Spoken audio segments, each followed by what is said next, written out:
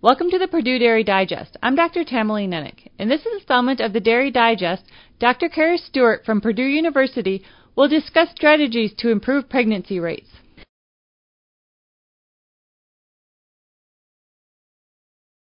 According to the University of Missouri's Dairy Cattle Reproduction Manual, every percentage point that pregnancy rate increases is worth $35 per cow in the herd.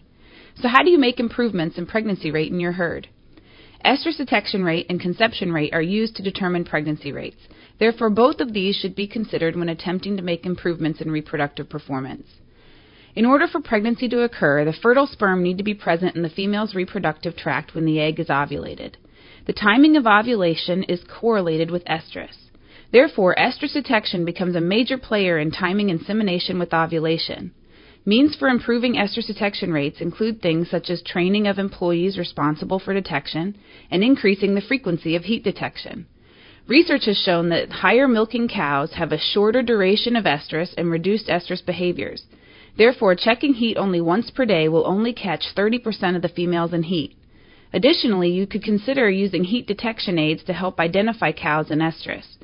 Some of the older technologies may not be as accurate because of the changes in the length of estrus and estrus behaviors in the modern dairy cow. Many other management practices can improve conception rates. Selection for sire's fertility may provide benefit, especially when environmental stressors such as heat stress are prevalent. A bull's fertility can be compromised if the semen isn't stored and handled appropriately, or if proper AI technique is not performed. Also, ensure diets are balanced for energy and protein as well as mineral content, and utilize body condition scoring to evaluate feeding strategies. Finally, take adequate measures to ensure the herd is disease-free and that cows are not subjected to severe environmental stressors.